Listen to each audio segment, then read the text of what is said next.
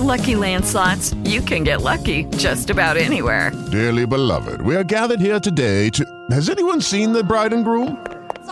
Sorry, we're here. We were getting lucky in the limo and we lost track of time. No, Lucky Land Casino, with cash prizes that add up quicker than a guest registry. In that case, I pronounce you lucky. Play for free at LuckyLandSlots.com. Daily bonuses are waiting. No purchase necessary. Void where prohibited by law. 18+. Terms and conditions apply. See website for details. Oh, it's not every day you get to talk to a Pulitzer Prize winner, but that is my fate today. It is my great, great privilege to be talking to Gordon Wood, a man who knows more about the Founding Fathers than just about anybody I know. Gordon, first of all, thank you so much for joining me on the Infinite Wisdom Podcast. It's my pleasure to be here. You've got a book out. It's called Friends Divided, John Adams and Thomas Jefferson. It came out last year in hardcover. It is now out in paperback, in large print, by the way, which, let me just say, Gordon, I love this large print. I love this edition that you have. Whatever you think of the hardcover, and I'm sure it was great, this is an awesome edition. Well, I haven't seen it yet, so I look forward to seeing the new version. You're going to love it. That's number one. Number two, let's get right to it here. John Adams, Thomas Jefferson. How could two men that had so little in common end up having so much in common? Well, they agreed on the Revolution, and when they met in 1775 in Philadelphia in the Continental Congress, they both were advocates for independence, and that brought them together.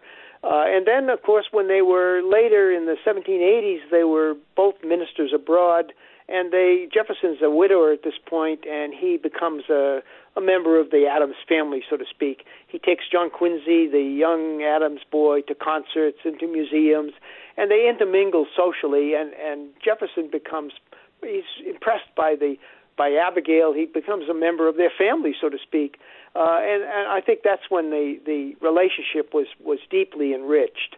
But, of course, what happens in the 1790s is they divide over the French Revolution and over politics and really become opponents, with Adams becoming the presidential candidate of the Federalist Party and Jefferson becoming the presidential candidate of his own Republican Party, which he and James Madison, his friend, had created in the 1790s. So the election of 1800, which was, I think, the most scurrilous election in our history, deeply divided the nation and divided these two men. Adams loses to Jefferson, and he's deeply humiliated, and he refuses to attend the inauguration of Jefferson and gets on the 4 a.m. stage to Quincy, and they didn't speak to one another until 1812 when a mutual friend, Dr. Benjamin Rush, who knew both of them really very well, especially Adams, brings them back together again. He works at it for 2 years. And then the two men exchange letters for the rest of their lives, about 158 letters, with Adams writing twice as many as Jefferson's, until their death, which, of course, occurred on the same day, July 4th, 1826, exactly 50 years after the Declaration in 1776, a kind of Jubilee celebration, and it seemed providential to the nation. They knew God was somehow dictating this coincidence, an amazing coincidence, that the two men should die on the same day. Their correspondence and some of we all know why the Founding Fathers are so impressive and the things that were on their plate and all that. But Adams, for example, in just the letters that he wrote and the things that he wrote in his diary, for example, and I know you were like, when I'm reading this, I'm like, oh my God, that's so awesome. Before he meets Abigail, he's wooing another young lady that he might or might not marry. But there's something with her that he's just not sure he's sold on. And he writes, quote, "The head and the heart share no correspondence." And I'm like, that's the most poetic thing I think I've ever read before. Oh, his letters, Adams's letters are unbelievable. His letters and his diary are the most fantastic documents in American literature, I think.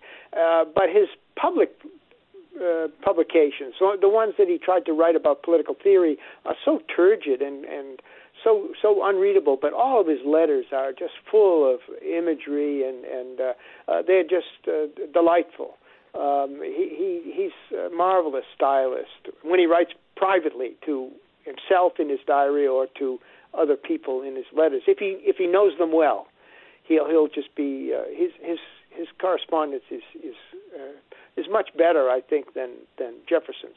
Well, one of the things that I learned about this book, and I don't know as much about Jefferson as I obviously should, but I come away going, well, man, would I like that guy or not? What Adams wrote about him was that, and I loved, again, the way he wrote it, but you can never be an hour in this man's company without something of the marvelous, meaning, this is John Quincy Adams saying that, meaning he was prone to telling bravado tales about himself. Well, that's right, and of course the Adamses have that. At that point, John Quincy's writing about the early 1800 when the alienation had already taken place. He had gone to, as a congressman, he went to one of Jefferson's dinner parties, which Jefferson tended to have to woo the Congress. He's a very astute politician, Jefferson, and John Quincy is invited, and so he has, because his father's been alienated from Jefferson.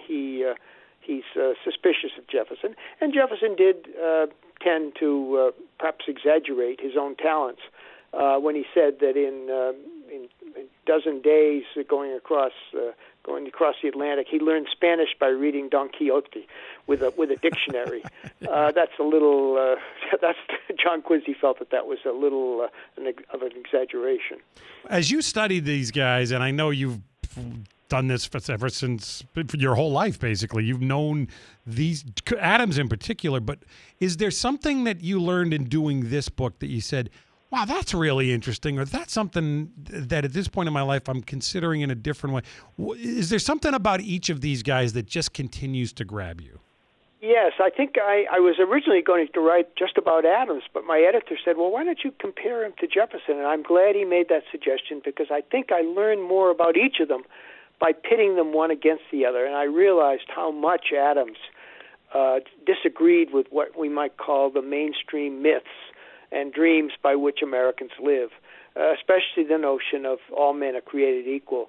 Adams took that on so directly, and it makes him an outsider in our culture, because that's not how Americans think. We don't want to believe that we are created unequal at birth and there's not much you can do about it. We put a lot of emphasis on education, as did Jefferson. Jefferson believed that whatever inequalities that arise among us are due to the environment, and if we can just educate people properly, we'll bring them together. Adams said that not going to work. He had not much confidence in education. He had not much confidence in democracy. So Adams is an outlier in our history. He's a realist. He fears power, and he made tremendous contributions to our notion of constitutionalism, to checks and balances, to separation of powers. He's not confident, however, in our virtue. He said we are not a special people. We have no special role to play in the world. He's the ultra-realist, if you will, a cynic, pessimist maybe, but he certainly is not part of a mainstream of our dreams and myths, and perhaps he's a necessary corrective to our enthusiasm for democracy. At any rate, he differs from Jefferson in fundamental ways. What I find fascinating about him, and I know I got to let you go in a minute here, is that Jefferson, I think, feels like he was born into this. He was always supposed to be great. He was going to be great when the moment arose. Adams, on the other hand, I think always, it seemed like he was always struggling. He was pushing that rock up that hill, and he wasn't sure at points in his life where he was. And that's why I find him so interesting, is that they're so fundamentally different.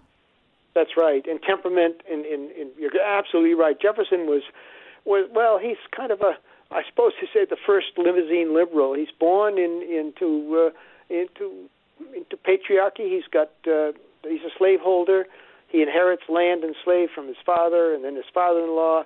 He never has to work a day in his life. He becomes a lawyer, but he's not really interested in it. He doesn't need it. It's not the source of his income. Adams, on the other hand, is a hard-working attorney, and whatever wealth he acquired it from his law practice. They have very different backgrounds and come from very different societies. In fact, it's amazing that they came together at all. So different were they in temperament and in background. Our conversation is far too brief, Gordon, because I love this. I can't tell you, and I mean, I know this will sound like I'm kidding, but this book is so friggin' good. I can't tell you. Thank you for writing it. I really, really appreciate it. Well, thank you very much for having me.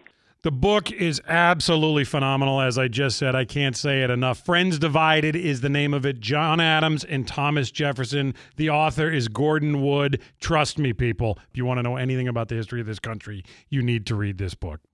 With Lucky Land Slots, you can get lucky just about anywhere. Dearly beloved, we are gathered here today to... Has anyone seen the bride and groom? Sorry, we're here. We were getting lucky in the limo and we lost track of time. No, Lucky Land Casino, with cash prizes that add up quicker than a guest registry. In that case, I pronounce you lucky. Play for free at LuckyLandSlots.com. Daily bonuses are waiting. No purchase necessary. Void where prohibited by law. 18+. Terms and conditions apply. See website for details.